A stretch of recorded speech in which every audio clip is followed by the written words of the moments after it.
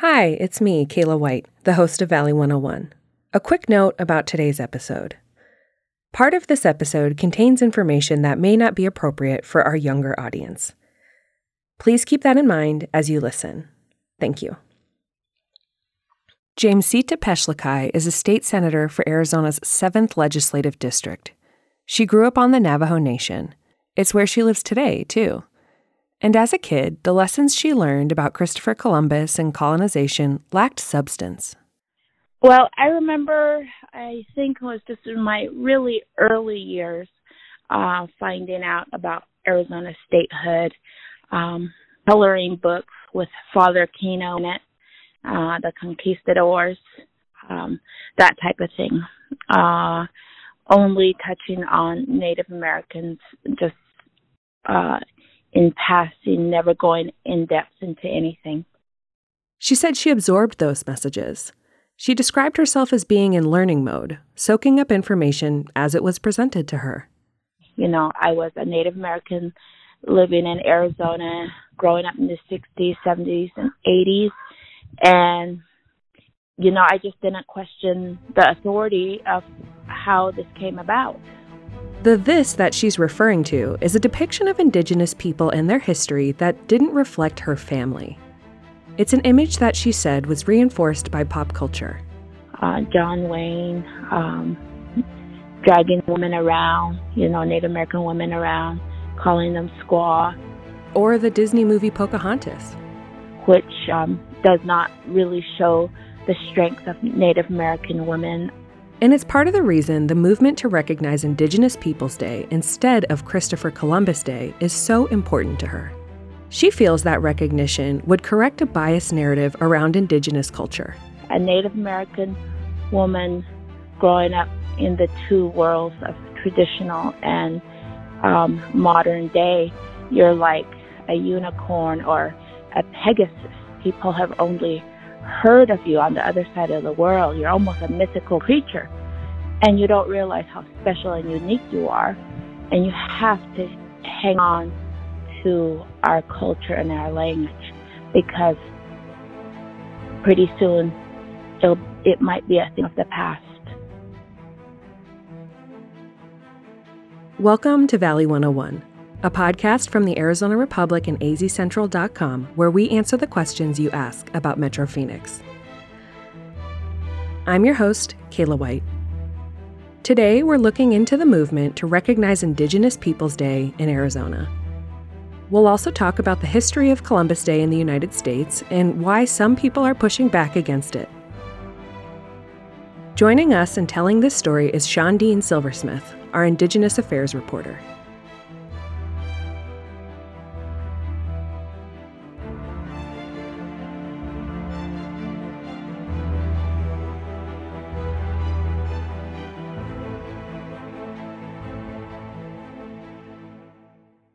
Indigenous Peoples Day is a holiday that celebrates the heritage and contributions of the first peoples of the United States.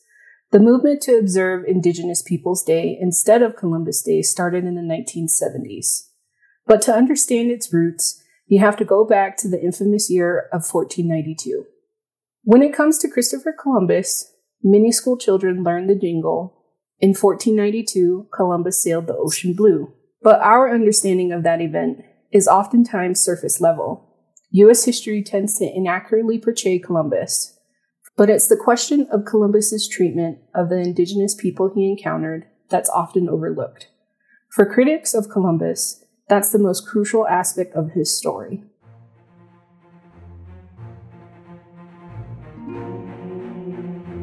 Lawrence Bergreen is a historian and author of Columbus, The Four Voyages. Lawrence said that Columbus is not just controversial now, he was controversial in his lifetime as well. Columbus was a brilliant navigator. He crossed the Atlantic on 4 different journeys, with almost no loss of life at sea. A devout Catholic, Columbus's voyages were partially a religious mission. But they also went for commercial reasons. They went to get really rich, really wealthy. Columbus did not land in North America. Instead, his 1492 voyage brought him to the Bahamas. Not only did he never set foot in North America, he never knew it existed.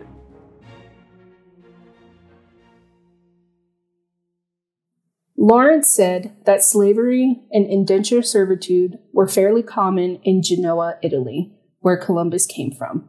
Often they came from Eastern Europe, but it was a common thing, and there was a shortage of manpower.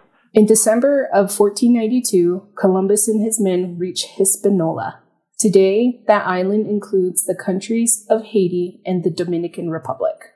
Also, it seemed to him that slaves could be extremely valuable. So, if you will, the better angels of his nature receded, and this greed took over, and that happened more and more.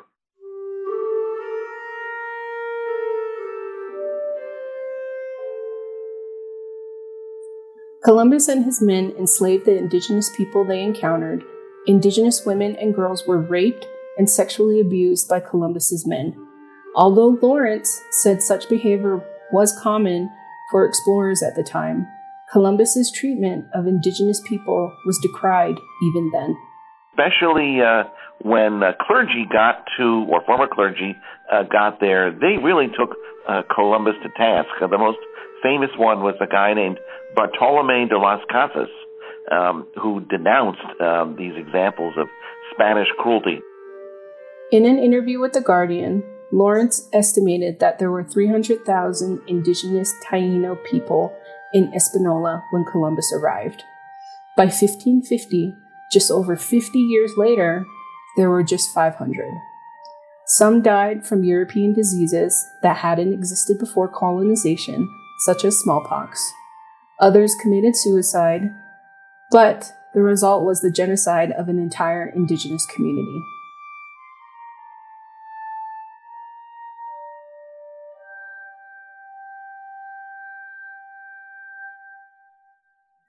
Columbus would leave his mark on the world. His voyages would establish what's called the Columbian Exchange. The most common example, which is accurate, is the tomato. The tomato did not exist in Italy before Columbus, but once it was introduced, it reshaped the cuisine of that country. He introduced Christianity to places where it's still flourishing today, but that's just a portion of his legacy. But he set in motion a mass kind of exploitation that eventually did spread out to North America. This includes the arrival of British and French colonialists and traders in North America, because again, Columbus never stepped foot in the United States. That period of colonization also brought brutality and genocide to the indigenous peoples of North America as well. A February 2019 study published in the journal Quaternary Science Review estimated that 50 million indigenous peoples died between 1492 and 1600. That represented 10% of the world's population at the time. Diseases like smallpox, measles, and the flu from Columbus's men and other explorers were largely responsible. But the rapid population decline was so great, it caused a little ice age, or period of cooling that lasted until the mid-19th century.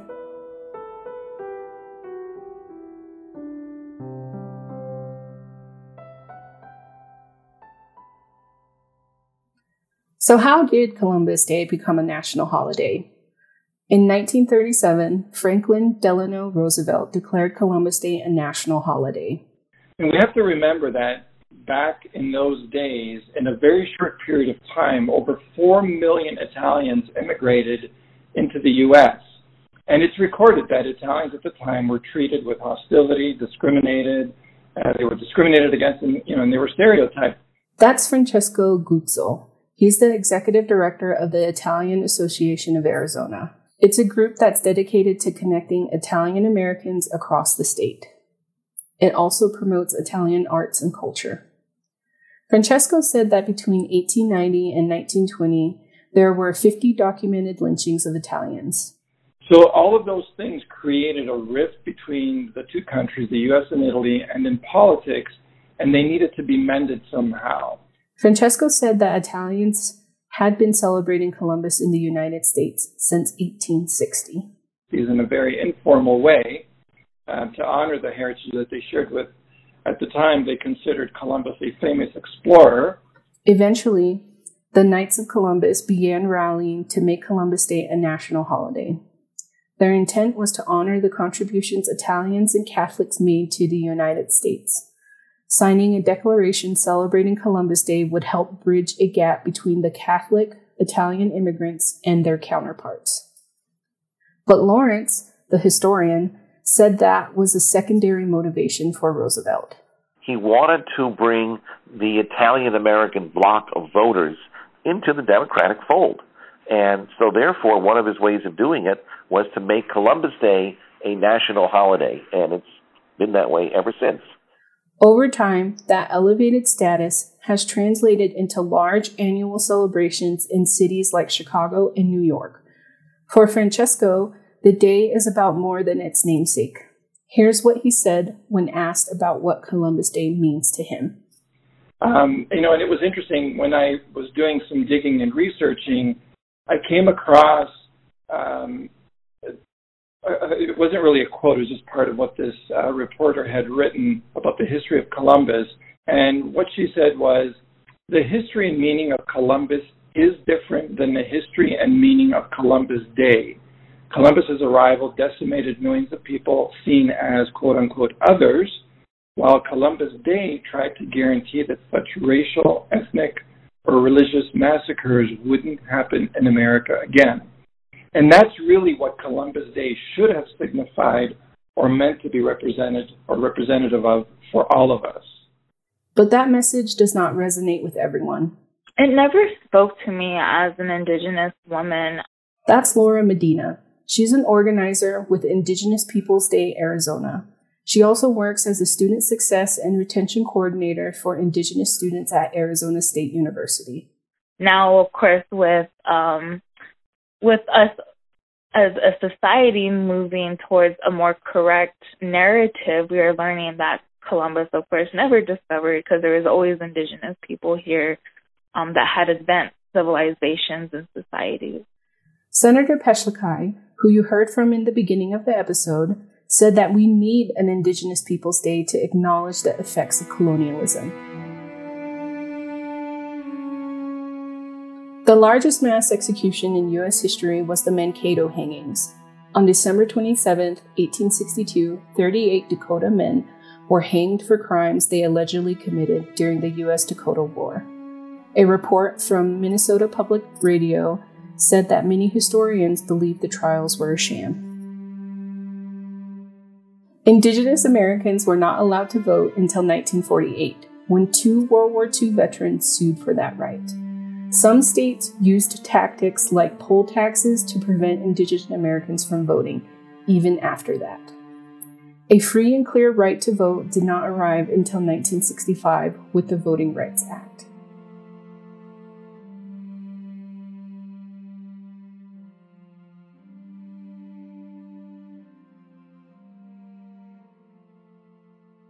But the day would accomplish more than highlight brutal aspects of the past. It would highlight the contributions Indigenous peoples have had to our country. She talked about the Navajo Code Talkers who developed an unbreakable code during World War II. Their contributions in the Pacific helped the U.S. win the war.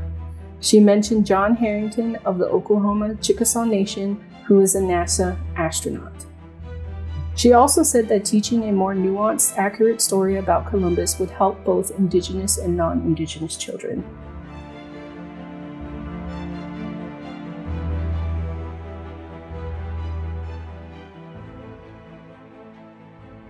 And with the COVID-19 pandemic, the push for recognition of Indigenous Peoples Day has become more urgent.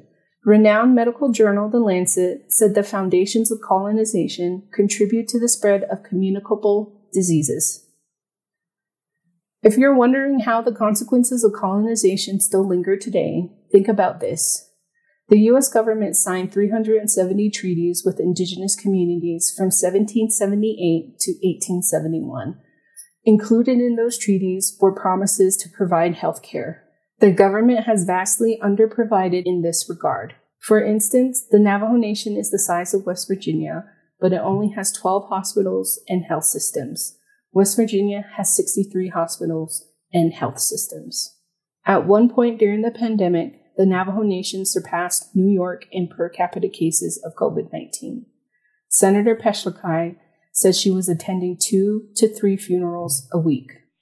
So many of our elders have passed away, and they're irreplaceable sources of knowledge and teachings, and it's slipping through our fingers. So how are Indigenous communities advocating for the holiday? There are 2 schools of thought on this. There are grassroots organizers who work with Indigenous peoples and their allies, and there are political organizers who work within our government. Let's explore these different paths, starting with grassroots organizers. Laura Medina is the organizer with Indigenous Peoples Day Arizona, who you heard from earlier. She's been working with the organization since 2015. Here's how she described its origins.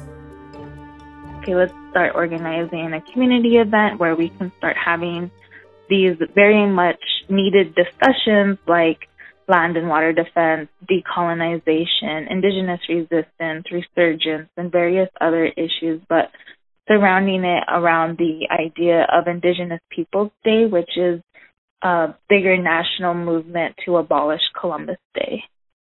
Laura said their group attempted to work with municipal and state governments, but the process was cumbersome. It felt like they were set up to fail. But then, we found that it was a lot more fulfilling, I guess you would say, just organizing events, focusing on our Indigenous people and allies. They organized events to protect Oak Flat from a copper mine. It's an area of cultural and religious importance to Arizona tribes, including the San Carlos Apache Nation. They also protested the construction of the 202 on South Mountain, land that is of great importance to the O'odham.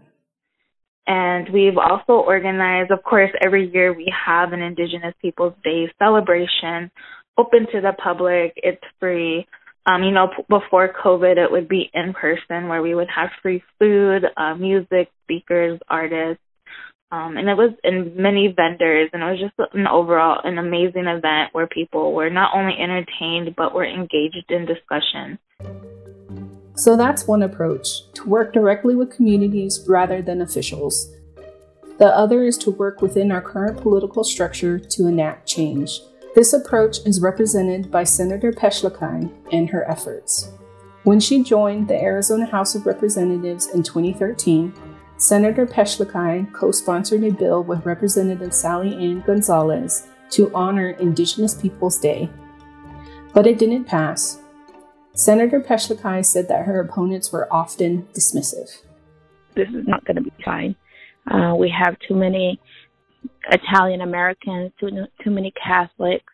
Laura and Senator Peshlikai also had different reactions as cities have taken action. For instance, in 2016, the city of Phoenix voted to recognize Indigenous Peoples Day. The move came after 2 non-Indigenous men put forth an application for historical commemoration. It's worth noting that the move didn't create an official city holiday. It also did not replace Columbus Day, which the city doesn't observe as a city holiday. Laura said she understood why the city of Phoenix moved to recognize Indigenous Peoples Day without replacing Columbus Day. She said steps like that make the public happy. But she also said that it was frustrating. The reason why I didn't really push for the political movement was because it was so hard to navigate it. We seeked out multiple advice on, do we make this a state? Do we make this a municipal? How do we even go about a state holiday? What is the difference between a declaration and a state holiday? And so all those questions, it was very hard to get the answer to. She also felt like the move by the city was insufficient. All right, but you can do a lot more. Almost like you have so much power, you have so much clout. On the other hand, Senator Peshlikai was happy when she found out what the city did. She felt it was the right thing to do. And so I really applaud every mayor and city council and the people that made those efforts possible and to become a reality. And this difference in approach and reaction would continue alongside the movement for Indigenous Peoples Day. Eventually, Senator Peshlikai ran for a seat in the Arizona Senate. When she was voted into the Arizona State Senate in 2017, she proposed a bill to honor Native American Day. I actually got it passed and the governor signed it, but it's for June 2nd. That's the day President Calvin Coolidge signed the Indian Citizenship Act, an act that granted citizenship to any Indigenous American born in the country. Senator Peshlikai understands why the date was chosen, but she feels there are two issues with it. And, in Arizona, it's so hot by June 2nd, and it almost there's no connection to that date for the people. The celebration on June 2nd felt insufficient. She wasn't sure if change would come. Then she got a call. There was a small group of young people. Mr. Dylan Baca with the Indigenous Peoples Initiative contacted me and asked me, Senator, please run this bill again. Let's fix Columbus Day.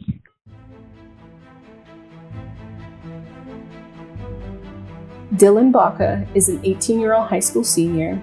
He's a citizen of the White Mountain Apache tribe, and through his Che, or grandfather, he is also Navajo.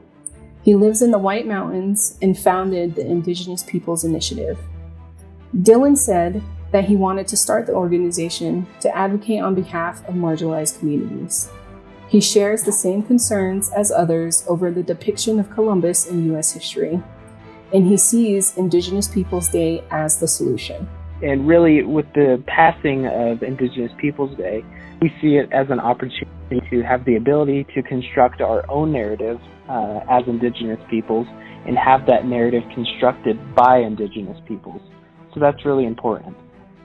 On September 4th, Governor Doug Ducey signed a proclamation recognizing Indigenous Peoples Day on Monday, October 12th, which is also Columbus Day. It does not replace Columbus Day since it is a proclamation, not an executive order. It's only valid for a year. So as of right now, this is the only year that Arizona as a whole will recognize Indigenous Peoples Day. But Senator Peshlikai said that's a small coup in and of itself. She said she applauds the Republican governor for his actions. And I hope people understand the significance of his signing the proclamation.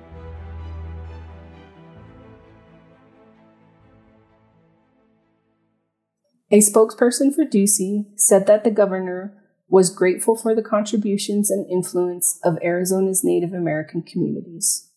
But both Dylan and Senator Peshlikai suspected there were other reasons for signing such a proclamation. I do think it had to do with the election, and I do also think it had to do with the racial tensions that we're currently seeing, not only in our own state, but across the United States and even shared with our global community. I think it was in response to that in hopes of some good PR. But the timing doesn't necessarily change Dylan's opinions of Ducey's actions. I do still see it as a really first step. We really have not seen that. We have not seen that from any other governor in the state of Arizona, and especially in such a conservative body currently. It's a great first step. Senator Peshlikai says she was appreciative of the work the Indigenous Peoples Initiative undertook. She said they were very diplomatic in their approach, which she feels was crucial to their success. Without it, we will not be able to overcome racial tensions until we're able to share the beauty of culture, ethnicity, what makes us different, diversity. But again, the Indigenous community is not a monolith. Not everyone shares the same opinions. Laura, the organizer with Indigenous Peoples Day Arizona, had mixed feelings about Ducey's announcement. now it's just like, I just kind of look at it and, I smile and I giggle really because it's cute. It's cute that they're still like, they're trying. She said she wants to give Ducey and his administration the benefit of the doubt. But it seemed like a way to honor Indigenous communities without any expense. Although, she said there are upsides to it. Without this type of news and this type of action from Doug Ducey, really there would be little opportunity of media wanting to reach out to organizations such as us. For Laura, what's most telling will be what comes next with Ducey's administration. And so I hope, they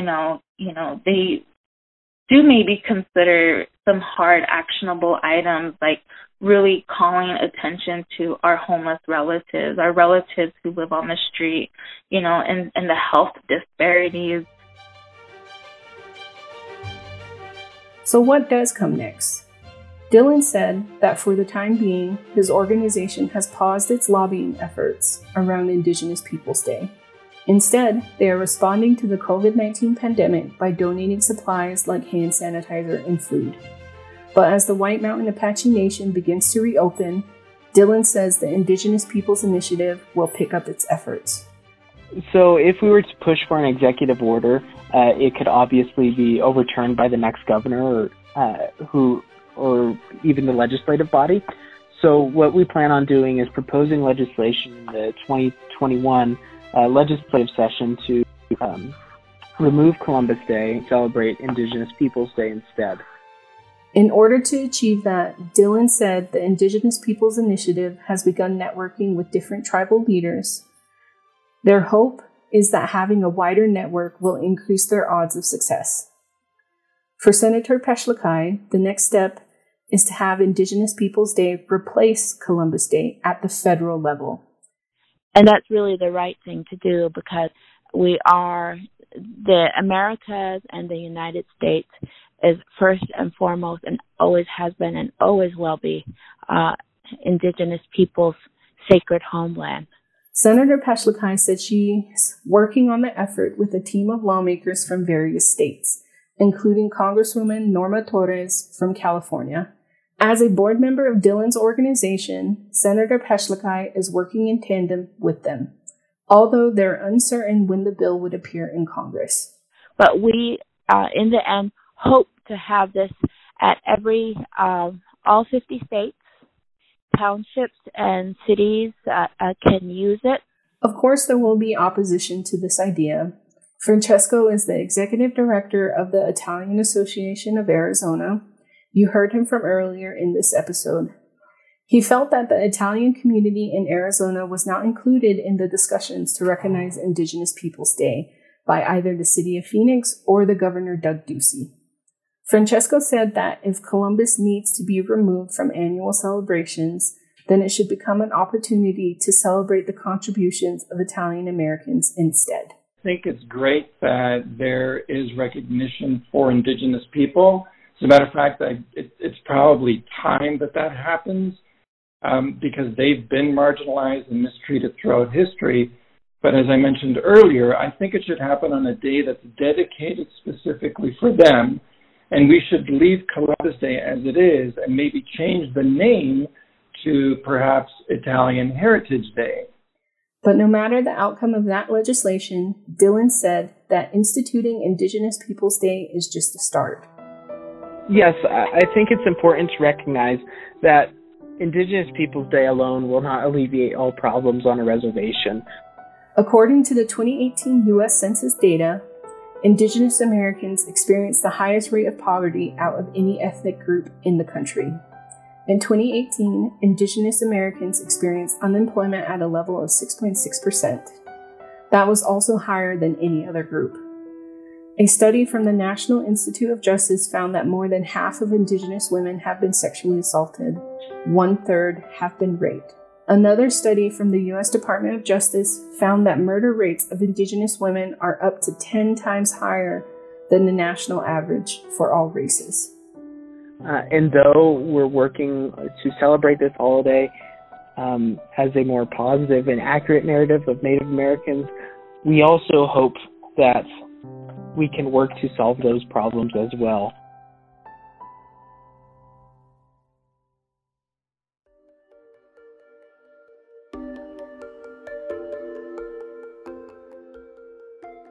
Hey, it's me, Kayla again. Sean Dean, thank you so much for your in-depth look at Indigenous Peoples Day. For those who want to follow your work, where can they find you? I'm on Twitter at Dean Silversmith. That's DIIN Silversmith. Well, listeners, that's all for today. Today's episode was produced by podcast editor Katie O'Connell. Thank you so much for listening to Valley 101, a podcast from the Arizona Republic and azcentral.com. If you haven't done so yet, please rate and review our show on Apple Podcasts, Spotify, or wherever you listen to podcasts. I'm Kayla White, signing off for this week.